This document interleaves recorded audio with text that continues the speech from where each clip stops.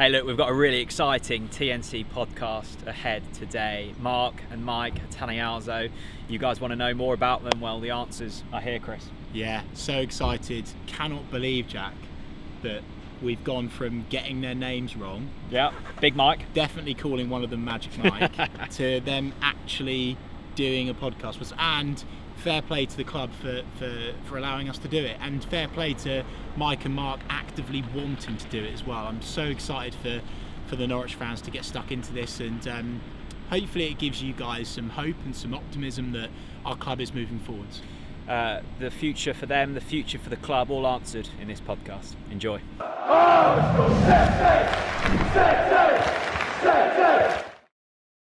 Mark, Mike Attanasio, first of all, I want to say thank you for taking time out. I know it's been a very busy schedule for your few days in Norwich. You've obviously been to Norwich before, Mark, but it must be nice to return in maybe a slightly more relaxed capacity. You're starting to know some more faces, meeting some new people. What's life been like in the fine city? Yeah, Mike and I were part of a travel party here at the end of May. We were for the last match of the season. And there's always a little tentativeness when everyone's meeting for the first time, and on both sides, right? We both Delia and Michael, and we wanted this to work, but we never met face to face. And we had a wonderful dinner at her restaurant here, and everything went, very well after that. And I was surprised how comfortable I was coming back. It was all very familiar. Listen, it's very, I've said in some of the U.S. interviews, it's very similar to Milwaukee, this city, in terms of being very welcoming and friendly. And I think you found that too, right? Yeah, absolutely. Mike, I must say before we get into it, the jumper, I'm loving it. So you came, the first time you came over, you've stashed your wardrobe out with Norwich City merch, have you? I stocked up, yeah. Let's throw Mike under the bus straight away, though. You did say, Mike, that you got a particular item in the clearance sale the first time you visited. So what was the item for the Norwich fans? It was like a velvety robe, bathrobe. Very, very vibrant green robe that I wear around the house. It's great, incredibly comfortable. And do the people that see you in it like it as well as much as you, or is there a slight? Like only my wife's the only person that sees me in that. But we split it. It fits both of us. Which is nice. She loves it. Mark, did you get anything from the club shop at all? Not a bright green velvet robe. I got a good-looking scarf I may wear today. Nice. I got some socks. Oh, look at that! Wow! Right, there we go. You've got to have a pair of yellow and green socks on match day. That's a tradition. In their hotel room, my mom, there were probably 20 bags full of Norwich stuff. Amazing. Yeah, my mom is the best shopper. She has incredible taste, and we've got a lot of stuff. She told her we're going to beat the budget for retail now. We should start, Jack, with why on earth have you guys come on this podcast, right? Because Mike, we first came into contact through social media. You told me that your Norwich stream broke for the Reading game. So how did that all work? Yeah, we were in Milwaukee during our baseball season, and we watch every match, or the Norwich match, and the stream was blacked out. You can't watch every game in the U.S. I know you can't watch every game here. Yeah. But I went on Twitter and I searched Norwich Reading, and your guys' profile came up, and you were promoting your live stream. So I clicked on that, and it was just in time to see, I believe it was Grant Hanley's goal, and watching you guys go crazy in celebration after the goal. We thought it was hilarious. And you're thinking, who are these guys? What have we got ourselves into? What have we got ourselves into? So fun. Blame the beer sponsor. Blame the beer sponsor. Mark, I think this is a brilliant opportunity. Obviously, Norwich fans will be aware of you now. They would have, come to become very familiar with your work. I want to just kind of provide context around your journey, because everyone's seeing you now and the profile you've built and the obvious success out in America with Milwaukee. Let's talk about childhood. Grew up in the Bronx. Bronx, New York, near Yankee Stadium. Talk to me about that. What was that like being a kid there? It's interesting. I went back and everything I remembered it being much bigger. I grew up in an Italian-American neighborhood in the Bronx, and actually a lot of immigrants then. I remember the schoolyard being enormous. I went back, it was tiny, PS 108. But, as a kid you played sports, and you didn't have the kind of media and things you had today. Once a week I'd watch there was a game of the week for baseball, black and white television. And I also remember, by the way, when we landed a man on the moon, that was also saw on a little black and white television. Wow. And some people think that's a hoax. I don't think it's a hoax. And you grew up a Yankees fan, didn't you? Yeah. But it was at a time when they weren't as successful as they are now. Has that gone down? Are you a Yankees fan as well? No. Or? No. Oh, no. Not me. Fine. Is that a bit of controversy in the family? Or? Wow. I've been a Brewers fan through and through. I Good see. man. Yeah. I Good see. man. So growing up, supporting the Yankees, and then you kind of made the start of your career. Just talk to us. What were your first steps? Because you were a lawyer to start with. Yeah, I worked as a lawyer I just did a speech for about 100 people in Milwaukee, and somebody said, "Why'd you leave the law?" And I hate to say this, but it's boring. Nah. Now, and no disrespect. In fact, last night we're at a sponsored dinner. There's a couple of attorneys at the table, and a good attorney is worth their weight in gold. But they're basically documenting things that other people are doing. Right. And so I was more interested in doing things. Not realizing, of course, how hard it is to do things. It's easier to Absolutely. just document what other people do. And Mike, what was growing up for you? I know you're a keen athlete yourself. Just talk to me Hey, you about. should see Mike with the Yeah. soccer ball yesterday. Oh, wow. Hello. They were Because kicking you back. went to the training ground, didn't you? Yeah. I did, yeah. So are you going to be starting up front in a couple of seasons? Or? I hadn't picked up a football since I was like 8 or 9.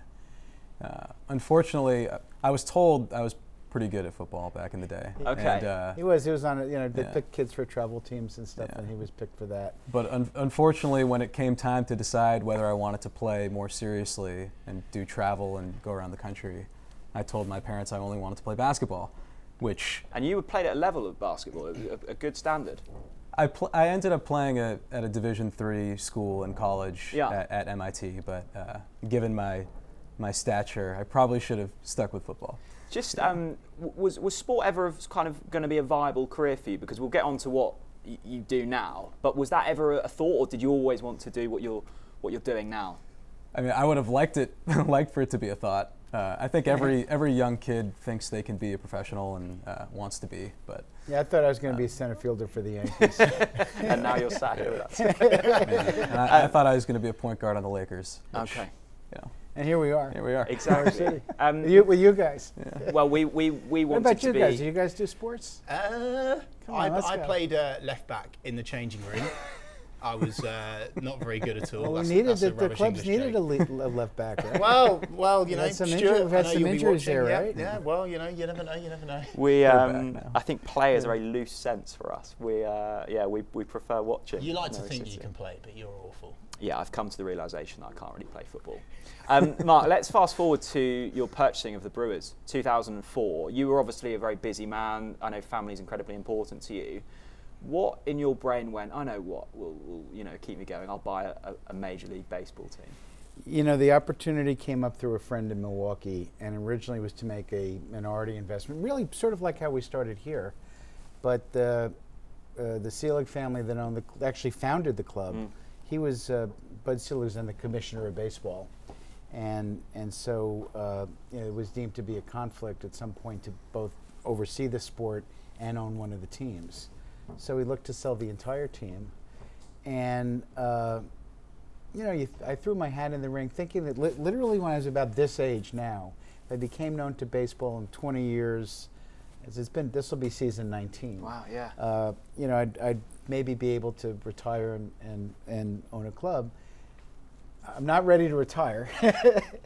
And then it got down to we were one of the 3 finalists, and I thought, it's really hard to buy any sort of a professional sports team. It really is, because as mentioning meeting Delia and Michael, besides having to have the money lined up and everything else, there has to be a chemistry, because in any sport, the clubs are very personal to the owners, and they care about you're as much a steward as you're really more of a steward for a community as you are an owner, and so I did the final 2 weeks of the process in Milwaukee. I went around the city. It was almost like you're campaigning, and it all worked out, and here we are today. When you say campaigning, what do you, as in that you're the right fit, or you're trying to win fans No, over? they were. It wasn't just fans. It was politicians. It was local leaders. Oh, wow. It was shareholders in the club. They had at that point they had a one share one, but it would almost be like going to the AGM here and trying to say to everybody, do you like me? Which, by the way, I think is some of what we're both trying to see here. I talked about in the meeting the other night. This is more of like an ongoing dialogue than a negotiation, and see how if we can help. I think we can help, by the way, and see if people want us to help. And I'm not just talking about the folks at the club, but if the fans in the community have been really, really welcoming. Yeah. That was the first. And we didn't know that would be the case, coming from America. Yeah. That was the first thing you speak about. That how do we help? What can we learn? I noticed that from our first conversation. We had a Zoom call, didn't we, Mike? And you said we really want to learn, we really want to help, and you have quite a lot of emphasis on that, which I like and is very important, which is just absolutely essential for establishing a relationship with the fan base. And you speak there of your first conversation with Delia and Michael as well. Let's quickly tune into that. What were your first impressions of Delia and Michael? Did you expect them to be as warm and as welcoming as we know that they are? Well, that's Delia's reputation, and by the way, anywhere. So I mentioned before we got on camera that I've been approached in a lot of stadia about from Norwich fans. In every context, I've met people who know of her and all ask, well, is she really as nice as she, And the answer is yes. Yeah. And that's not always the case, as we know with people. And, she's beloved really around the world. And Michael is, more quiet, but, he's written books. He's very studious. We talked the other night. He's met, with the politicians. I talked about growing up and watching Man Land on the Moon. I grew up as a young person, watching the challenges the Kennedy family had and Robert Kennedy was like sort of an icon for me as a 10-year-old. And Michael Wynne Jones spent 2 hours at Robert Kennedy in Washington, D.C. in 1968. So, they really balanced each other, in a very nice way. He tells a good story, Michael Wynne Jones. He did a chapter for a book called Tales from the City, and I'm going to give you guys a copy because I know that you're learning about the legends and the stories and stuff. And Michael Wynne Jones has a chapter in that, and by the end of it, it literally makes me well up now. It was just so emotional. So you must read that. Such an articulate fellow with a great storytelling technique, I think. Absolutely. And Mark, you were involved with conversations from the start as well with the club, weren't you? What were your initial thoughts and feelings? Yeah, Mike was on the very first video call we did. Actually, I don't think we were together because I was on vacation. And where were you on vacation, please? In Hawaii. I don't want to. Oh, very nice. I was in Hawaii. Not as good as Norwich, but it's okay. Yeah. And we were meeting all the not Michael and Delia, but all the executives for the first time. And the video call was scheduled for about an hour, and it went on for 2 hours. Okay. And so we thought that was a good sign. Yeah. And Mike brings a lot of energy to our family's interest in sports, and at least at the Brewers, we just met a lot of the guys for the first time here, but he knows a lot of our players and friendly with them, and you're kind of their age. Actually, now you're going to point you're a little older than them. I know. I was thinking about that recently. Yeah. When we bought the Brewers, he was in 5th or 6th grade, and now he's older than the guys. It must be amazing, Mike, to have gone on that journey. I mean, how old were you in 2004? You must have been relatively young. Yeah, 13. Yeah, so you've kind of, I guess your whole teenage life and now into adulthood have seen that process. It must be so lovely to look at the progress. Yeah, it's been amazing. I think seeing it from all sides, really getting to know the players in Milwaukee and understanding what they go through and having a personal relationship with them. And on the business side, understanding what all the employees and executives do in Milwaukee. Well, that must just be really, understanding both sides. From a learning perspective, Mike, that must be incredible because you've grown up, you've seen how it operates, you've seen how your dad and other people operate, and now you're able to really be in that system and implement those things. I mean, you must be in a really good place right now. Yeah, and everything is connected. It really is a group effort. The success of an organization, from the players to the staff, everybody, and that's what we talk about in Milwaukee a lot. And you're really all in it together, and that family and community atmosphere we've really seen here. So a lot of parallels. Oh, Hello. Testing the stadium. We are in yellows today. We must are. mention. It's very nice. Yeah. Have you been in yellows before? Or Oh yeah, had a yeah. bit? Or very when we got here back in May, our first meal was here. It's very pleasant, isn't it? It's great. And by the way, you talk about the love that Delia and Michael have for the city. All these drawings are on here from a local artist. Amazing, aren't Did they? in Yeah. COVID, and looking around, there's Norwich. Absolutely. How did you rate the American food? Obviously, Yellow's being an American diner. Like, does it live up to expectations? Obviously, They've got a- Dealer's food, you know. They've got a great burger here. Have Yeah. they? Oh, Yeah, so- burger's really good. That first meal was here. Remember, Yeah. we were all the first time we were all getting to know each other, and we sat down and And you tucked into a big old burger. tucked into a big burger. And you ordered like a pint. Well, I asked what the local beer was, and Sam Jeffrey, one of the club execs, said Woodford Wary. Yeah. And I said, great, I'll grab one of those. And they were all looking at me like I was they're like, what? You're getting that? And, downed it. And, really good. At noon. Before we got really interrupted by the alarm, I was going to say, Mike, and I'm going to put Mark under a bit of pressure here. What was it like working with your dad in a sporting sense? Because we know, and you know, having watched our watch along, emotions are heightened in sport, right? Yes. So how do you could say keep that. your father-son relationship in the personal world, but also do business effectively as well? I'm fascinated to understand that.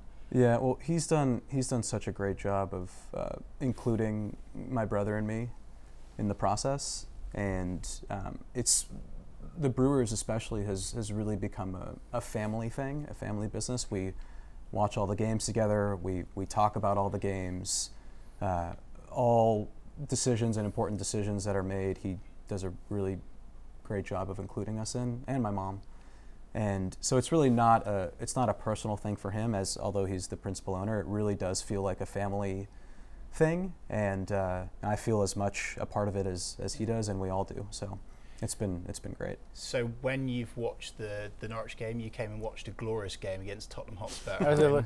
It's a tough second half. Were there First half some- went pretty well. Yeah, were there some like your disagreements in positivity. opinion? Like how do you I debate football compared I will to say baseball? we didn't know enough Right. back then. Yeah. It was just fun to be here, and the Yeah. atmosphere was just unbelievable. Even seeing the Tottenham fans too, but it was just so fun to be there. Yeah.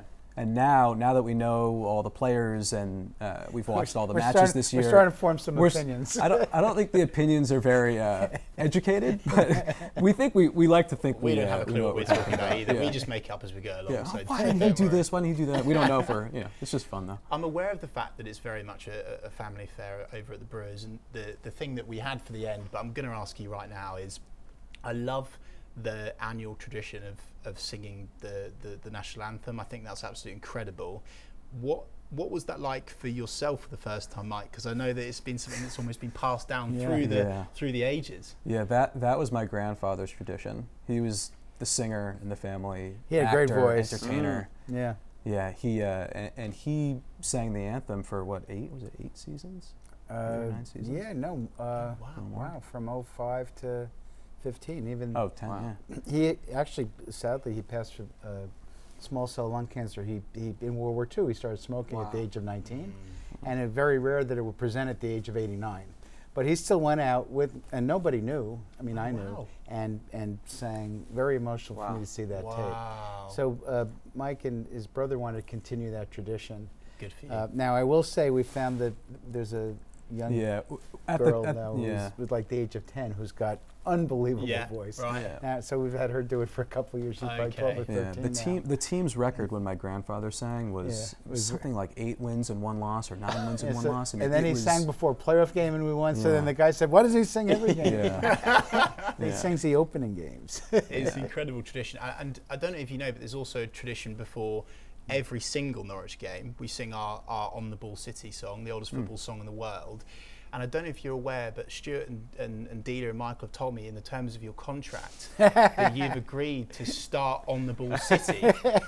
Is that something that interests you, Mark? Would you be up for singing On the Ball City to the fans? I'd be up for it. I do not have my dad's That's voice. fine. You don't need to have a good voice. Just get the fans up for it. Oh, yeah. we could Fine, do done that for deal. sure. Going back to your kind of early meetings with Delia and Michael, am I right that they invited you for dinner? Did you have here, or did you go to their? No, we went to Delia's. Yeah. And we had that. Yeah, they invited us, and we had a travel party, so we all came. Yeah.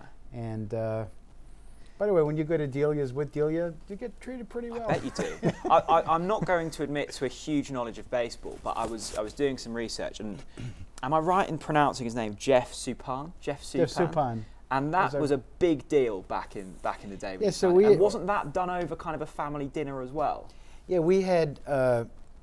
Like at the point we had bought into the Brewers, they had 11 or 12 losing seasons. More losses than wins.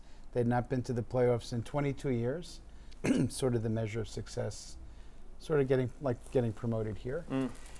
And therefore, and the budget had gone down, and so we did not sign free agents. And I know here with transfer would be a little different, but when a player's contract runs out, he can sign with any team. Sure. And sort of shops himself.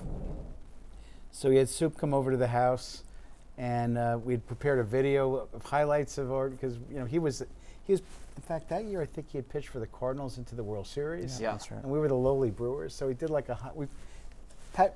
put a couple of highlights together. It was not that easy at that time. Yeah. Not that many highlights. Yeah. And we convinced him to join, and it really put us on the map. That we could, we believe, look, obviously you go play for the Yankees or the Dodgers or whoever, but aside from maybe the Cardinals, we think we're the next destination for players. Some of that, by the way, is we have a retractable roof at the ballpark, so we control the climate. Yeah. And, Nice. It's not always, playing in Milwaukee in April, we've had opening days where it's snowing. Yeah. But it's indoors and it's 68 degrees. It's a little nice environment. You've got a retractable roof. Have you seen our turning screen here at Norwich City? Do you like that? Do you rate that, Mike? I have seen Yeah? it. Yeah.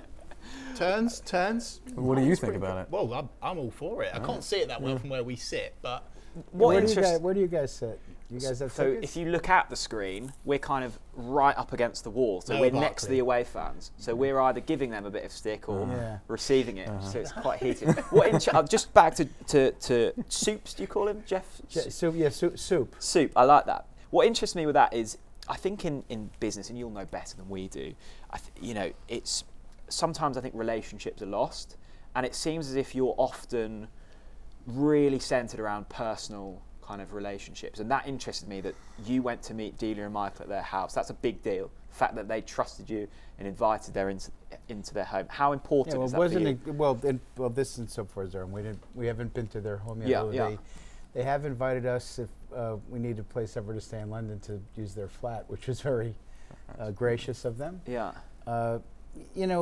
Increasingly I find in life, especially with communications and texts and whatnot, relationships have become transactional, and I think you do much better in person, which I've tried to talk to Mike and Dan about, my other son.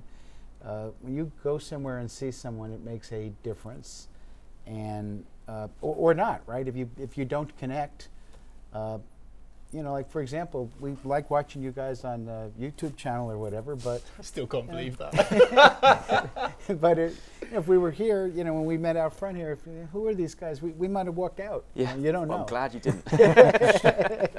But no, things have become too transactional, I think, and you try to make them personal. How many times do you hear someone say, I talked to someone, and they texted? They may have never even met. Yeah. Oh, yeah, I talked to them. Well, that's not talking. This is talking. Absolutely. But I'm a little old school with that. Well, I think it's good, and I think it's you. I know, Chris, you were really interested with the community work, weren't you? I mean, Yeah. Well, that's just obvious to me, like that you guys are all in on that and looking people in the whites of the eyes, shaking their hands. I'm so impressed with your community work over where you are. Just for the Norwich fans that aren't aware of that yet, what is it like an annual thing that you give a certain amount of money or something to certain charities? Like talk to us about that. So we'll give my wife and Mike's mom, Debbie, credit for this. In fact, she's at the Nest now while we're Amazing. doing this interview. Yeah. He said, "Don't you want to watch us?" I said, "No, I'm going to go see that." Because She wants to see the we had kids, seen yeah. it, but she wants to see the kids and Oh, all the superb. great work that's Incredible, done yeah. in the community here. When we joined the club, in Milwaukee, they had something called Brewers Charities. It had dwindled down to a few $100,000 and was not self-sustaining. So we rebranded it at Debbie's urging, Brewers Community Foundation. We give out upwards of $2 million a year now, Wow. per year. Fantastic. And really, with just a few $100,000 left to 200 local area charities. Amazing. And Well done. you know, Congratulations. we thank you. And it's listen, you can always do more. We focus on what can we do more, do better, and but it's impactful. And you can see what's getting done here at the Nest. That was very meaningful. To I have think I've heard you mention it, or it may have been you, Mike, the Nest. I know you've seen the training ground as well. I mean, Carrow Road is a glorious place, but the infrastructure, particularly over the last decade, it's an impressive place now, isn't it? Yeah. Top to bottom, everything here is incredibly impressive. I think that was one of the most attractive things about coming here is that it's not just Carrow Road. It's the training facility is top notch in the country, and the Nest is fabulous. So there's so much more to it than just the team and the matches, which is really cool. And they manage at the Nest. It's not just it's from you see all ages there. Yeah. And look, it's important for these clubs to be a part of the fabric of the community. And I think a lot of the passion we see for the team, including sometimes when people are unhappy, I always say it's better that people care. Absolutely. And if you don't care. So true. What did you make of? Actually, I want to start with Norwich. I think you've talked before that there's been interest from other English football clubs over the years of potentially you buying into or etc. What was different about Norwich, and why are we at this stage now where there's clear interest from a financial point of view and an emotional point of view? What stood out for you? So we've looked at clubs probably for 10 years, and it's interesting when you think about karma, the way it all came together. So Teddy Werner, Tom Werner's the chairman of Liverpool. He worked with us for 16 years or so. I see. He had looked at a lot of things with us. He now is working with Fenway Sports Group, but this came in, and you do introductory calls in a lot of these cases, and as I was saying, the 2-hour video call really, clicked in a way that other approaches didn't, and the parallels with Milwaukee are just eerie. The type of community, the size of the club, the history, the similar shift where have long-time loved owners who are looking to find the right next steward, maybe, and the same the approach that the club has to what goes on in the pitch here is what we had in terms of the Brewers going on in the field, where you try to punch well above your weight in terms of what you try to do, and commitment to excellence. So it all really came together when we visited on site in May, and we're very comfortable here. Yeah. What is it with Mike at the moment and I guess over the past decade, we're seeing more and more American ownership of particularly Premier League clubs, but of course Championship clubs as well. What is it that and below? And below, Not just Ryan Reynolds, whatever, with Wrexham. Yeah. That's true. There's a there's a U.S. pension fund that we were soliciting for money at my money management firm. Yeah. And they're a big investor in Ipswich Town. Oh, sorry to hear that. Don't swear on this podcast, Mark. I told you about this bullshit. Don't swear on this podcast. And I learned of the rivalry. I actually met the CEO of Ipswich Town on a video. Sorry to hear that. Is it Mike? It's funny though, but it's like they just want to be us here. They're desperate to be us. Copying everything. Absolutely, we do. they are. But they're not. No, they're not, and that's the special thing. Is it, Mike? Do you think that kind of English football is still almost an undervalued asset from American point of view? Well, I think soccer or football is the global game. Yeah. And I think in the U.S., a lot of kids' attentions are divided between basketball, football, baseball, hockey, and soccer is kind of bringing up the rear. And with the U.S. team not making the World Cup in 2018, it was a shame. I think had that happened, I think you would have seen the sport grow even quicker. But now with the MLS rising, and the fandom around the MLS is huge now. Our local team in LA won the cup this year, LAFC, and the crowds are unbelievable. Gareth Bale, scored the tying goal in the 120th minute. And so I think with the rise in the popularity of the MLS plus the U.S. being in the World Cup this year, unfortunately playing against you guys in England and in the group stage. If Josh scores and we win, I'm You'll be okay with that. Yeah. Yeah, I think even if Josh scores the winner against us, I'll probably celebrate. I'm more going into the World Cup supporting Josh than I am England. Yeah. I think. Yeah, but you see just a lot of the interest in America is really growing rapidly, and I think you'll see it grow even more after this World Cup, assuming we do well. The fact that you can see it, right? So you all are on. When I can't get this on Canaries TV, we get it on ESPN Plus. Yeah. And so all these matches are, you get up in the mornings, are all over United States media, and that makes a big difference. Yeah. I really want to ask a bit of a tough question now, guys, actually, for the skeptics that are watching, listening to this all over the world. There's a natural, probably nervousness, I'd describe it as, amongst the Norwich fan base. Obviously, Dealer and Michael have been here forever, seemingly now. And there's a whole stigma around foreign ownership, arguably American ownership. So what I want to hear from you guys is, what are you going to do differently? Because some of the stuff that we hear from other clubs is that you guys, the American owners, aren't present. They're not shaking hands. They're not having conversations. So what are you guys going to do differently and make sure that you don't have that same problem with Norwich City Football Club, regardless of whether it stays as this or whether it progresses onto something bigger in the future? Well, by the way, in America, a lot of the owners don't interact with the fans. I've tried to have a personal relationship with the fans in Milwaukee. Part of that is my style, which we talked about. Part of that is we felt in the beginning, coming from Los Angeles, this transplanted New Yorkers, that we were outsiders in a smaller Midwestern city, and we wanted to connect. And so this would be our style. Now it's a challenge to bridge the distance from Los Angeles to Milwaukee to Norwich City. Yeah. And by the way, one of the things I think that worked right up front in that first video, and then when I met with Dealer and Michael, I said, look, we can't, we'd love to be here. We can't be here as frequently as we'd like, and that we thought could have been a limiting factor. Just put that out there. But it's one of the reasons you have, really responsible local management, and in Milwaukee we do the same thing. We have, we're there more frequently than we would be here, but we've got, a lot of connectivity with the fan base, through our local management. So we try to do the same thing here.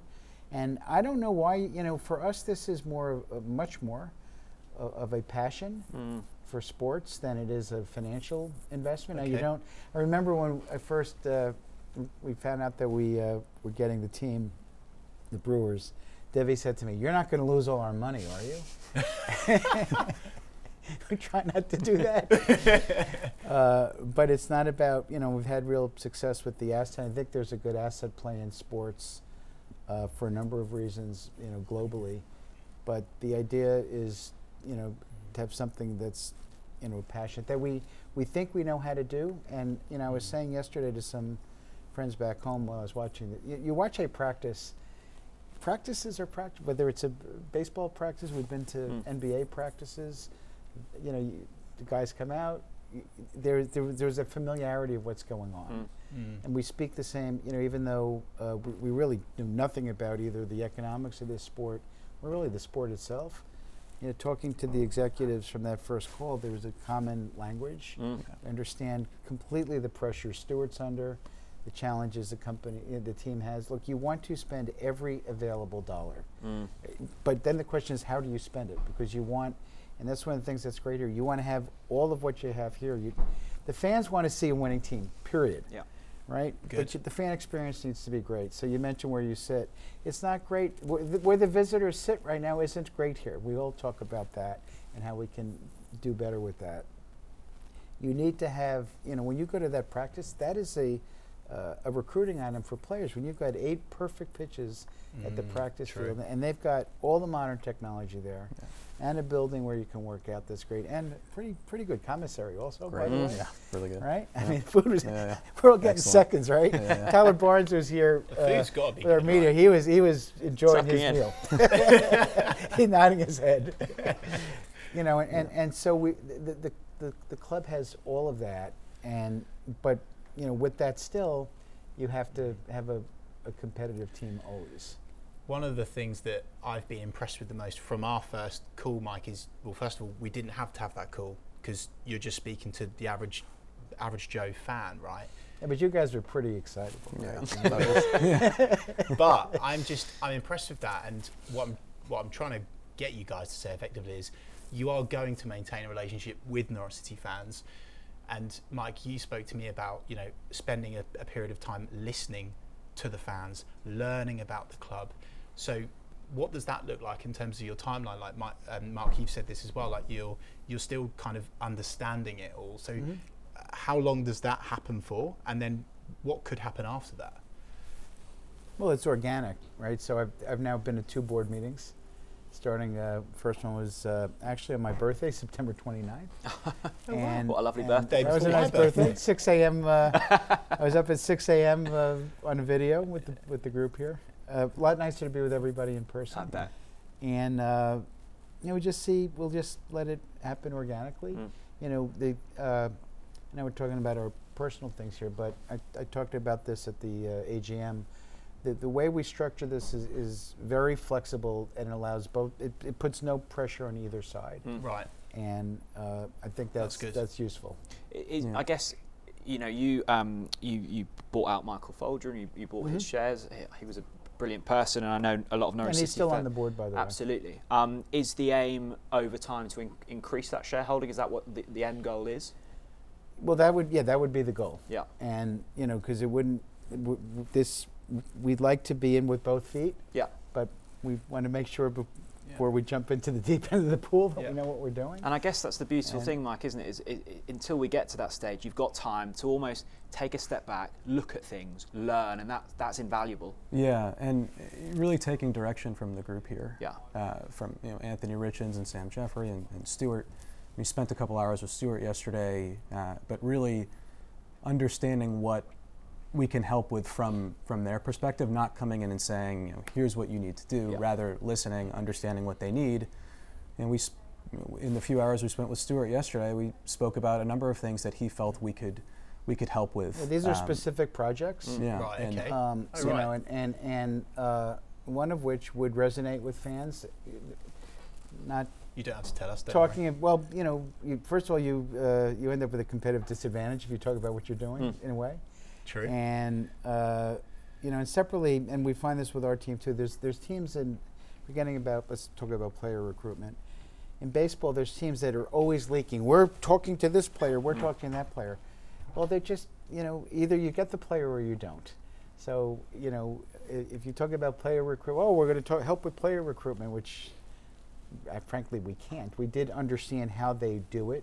There are some ways structurally we can help, but we met their player recruitment staff. We met all their analytics people. Yesterday, after our meeting with Stuart, their top analytics people were in the video call with our top analytics people. Nice. Who, by the way, in Milwaukee, and one of the things we talked about is, do you need everybody on site? Well, we don't. We had our 3 analytics people on the screen yesterday. We're in 3 different locations, just because numbers are numbers and computers are computers. Yeah. So we know we can help. For example, the club build an analytics staff. Yeah. It's something they want to do, and that will, and that is going on across Europe, and is going on quickly actually. So it's a little bit of an arms race, and that requires money.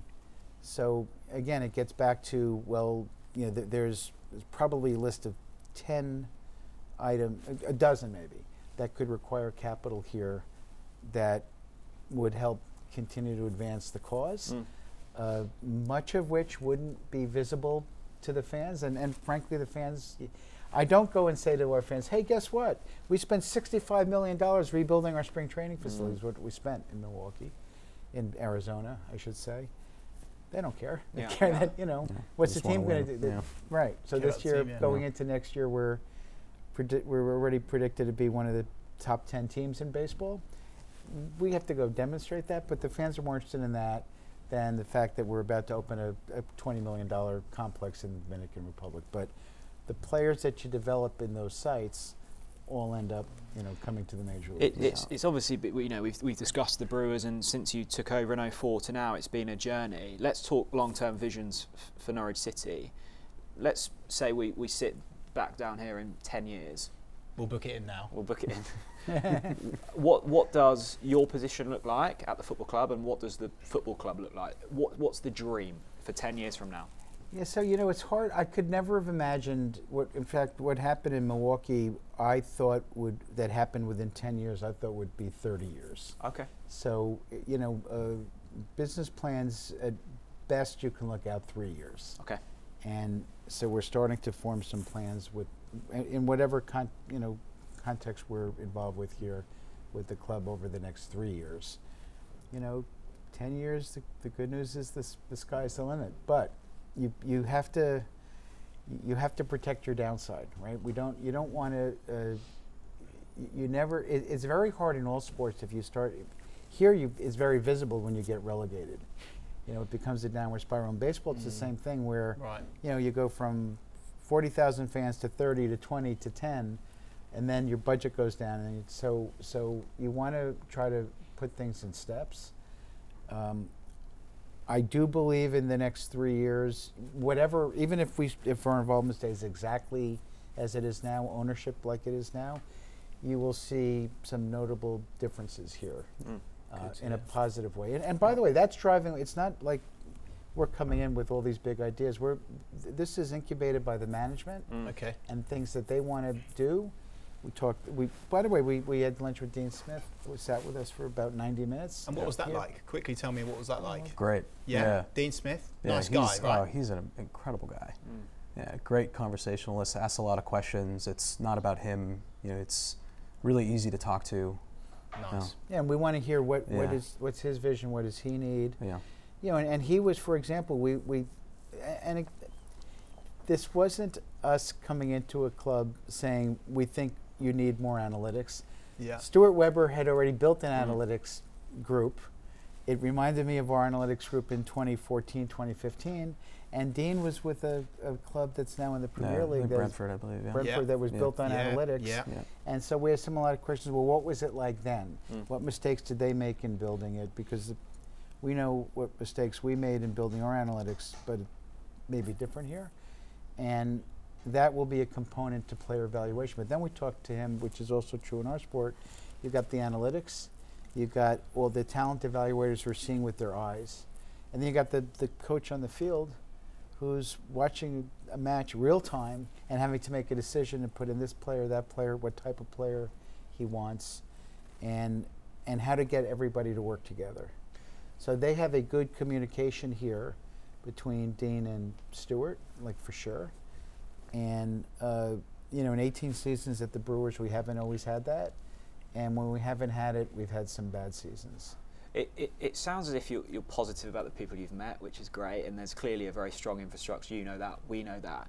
I think the not the concern, but the difficulty for Norwich City fans, and we have reached the Premier League in the past, is it feels like we are not competing on the pitch or financially. Do you think, is that the aim, to get the club in a position where we can get to the Premier League and sustain ourselves, whether that be financially working clever? I know Stuart and Daniel before and Dean now have tried that, but it always feels we're not at that level. Yeah, we're not. Yeah, we wouldn't. Power. Okay, so that I can say we both. If we thought, and by the way, it's easier if you, let's say you were in League Two, and the fans came out and everybody's happy and you tended to compete. That's not our interest. Our interest is getting this, being a Premier League club on a sustained basis. We understand the challenges in that. So no different than the challenges of competing in Major League Baseball. With 30 teams, we are, which I hate to say, we are actually the smallest market in Major League Baseball. If you look at city size, media size, but because we have a passionate fan base, we have great sponsors. Probably last night I sat with the gentleman who runs the Lotus group here, and is a great sponsor for us here.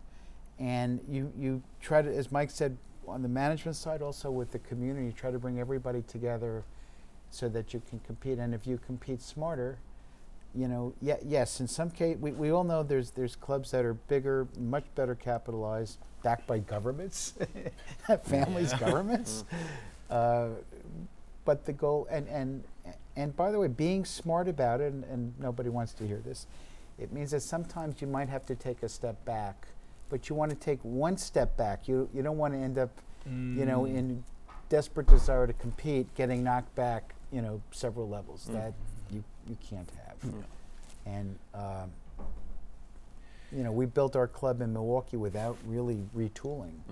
The basic, one of the playbooks in American sports is, you go all in and then you ratchet all the way back.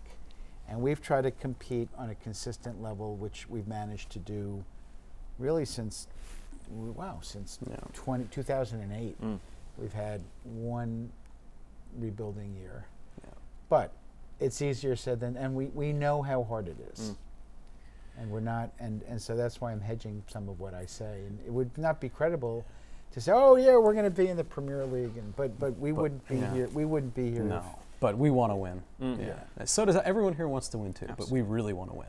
It's not fun to watch. No, it's it was not fun. I could say we loved being at the match. No. That second half against Tottenham sucked. It sucked. That's what makes nobody, and they still don't. They're still mad at.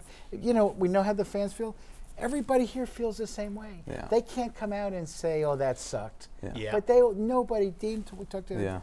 He was miserable in that match. He told the fourth referee, "Can't you just whistle this and get forget really? that?" So I mean, everybody internally feels the same way that the fans feel. The people who pour their lives into these things, almost all of them, if they were doing something different, could make more money and work less hard.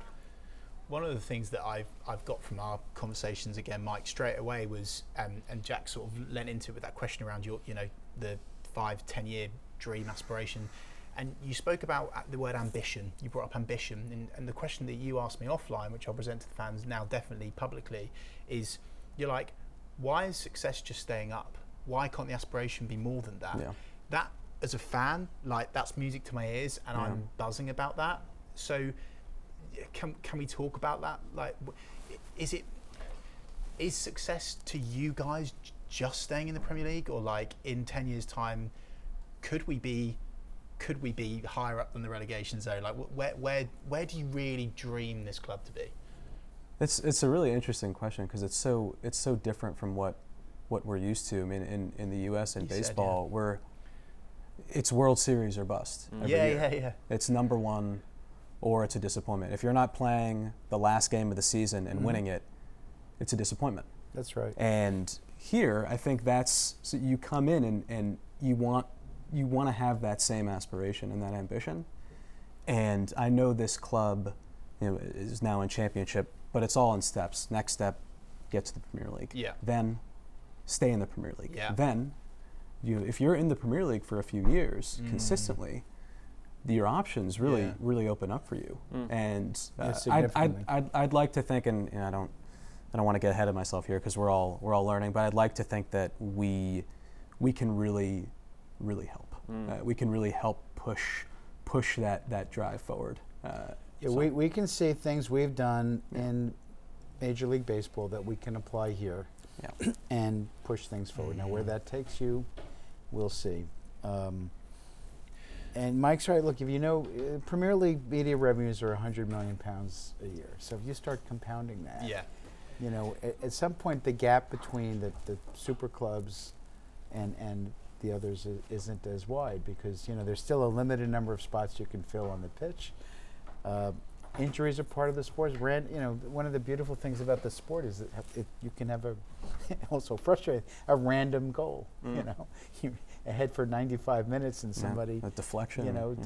Kicks it off somebody else, and then it's Just finally, Mark, because I know I think this restaurant opens up very shortly, so we might get people coming in ordering those burgers shortly. I was really interested earlier when you said that you want eventually to. I think you called it. You wanted to go in with 2 feet with this football club. That would be the goal. That's the goal. And how does that look to you in terms of what is going in 2 feet for you? Well, I think, and again, we keep taking a step back and saying we're trying to learn. We have to get the whole picture of what has to be done. And then you need all of it. I remember before I bought the Brewers, Robert Kraft runs a pretty successful organization, the New England Patriots. And he talked about having to be uniformly excellent in everything you do. And it's not, if you just focus on the field, we want so we're learning how big a vision that is, and helping with all of that. And by the way, probably, so when I say you can only have like a 3-year business plan, it's probably going to take 10 years to try to realize in some of the things that we're talking about here, and to focus on, qualitatively moving forward, even though there may not be apparent progress year to year. And it requires some patience. Sports is it's frustrating. You said the patience word. But patience can't be an excuse, to to your fans, to yourself. Right? And we'll know if we're not. We know when we're not doing what we need to do. Yeah, absolutely. I mean, we know. Yeah. And what Mike's saying, by the way, it's true. So we made the playoffs. This is the first year we didn't. It was really painful for the first time in 5 years not to make the playoffs, missing by 1 game.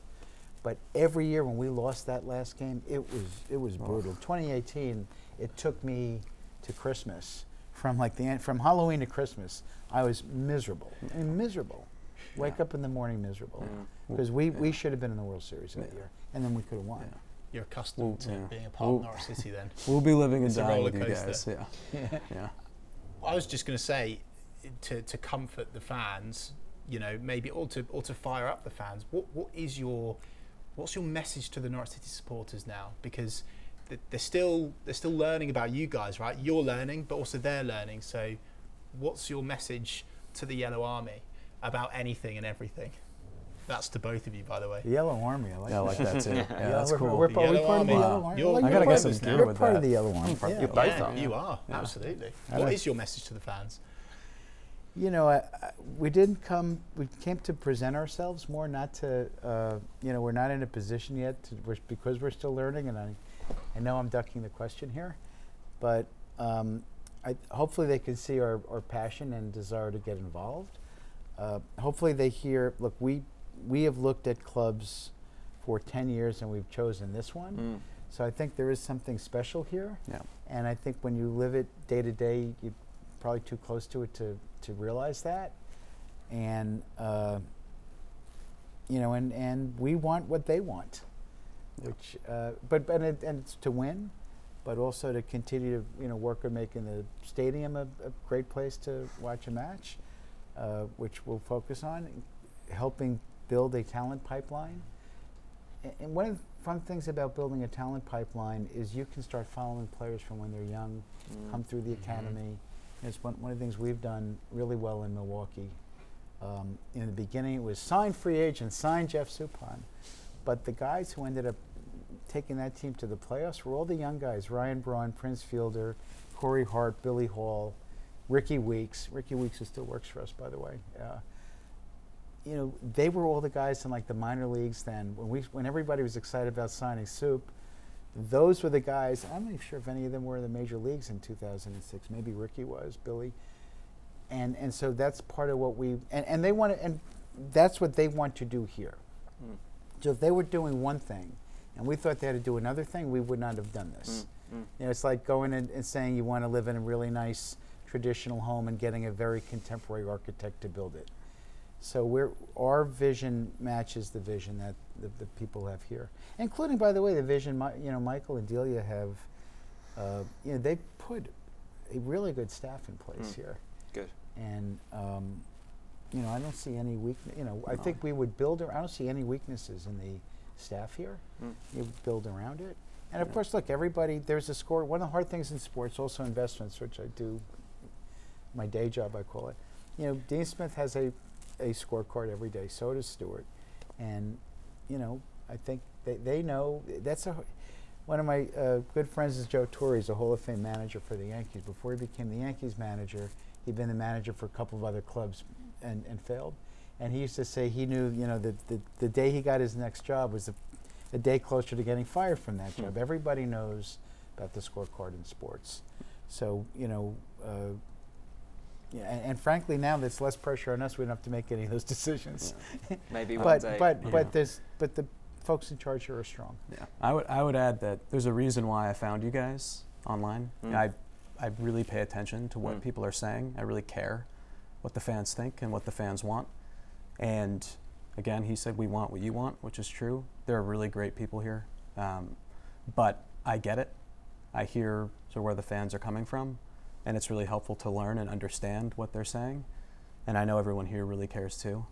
But we're here, we want to win.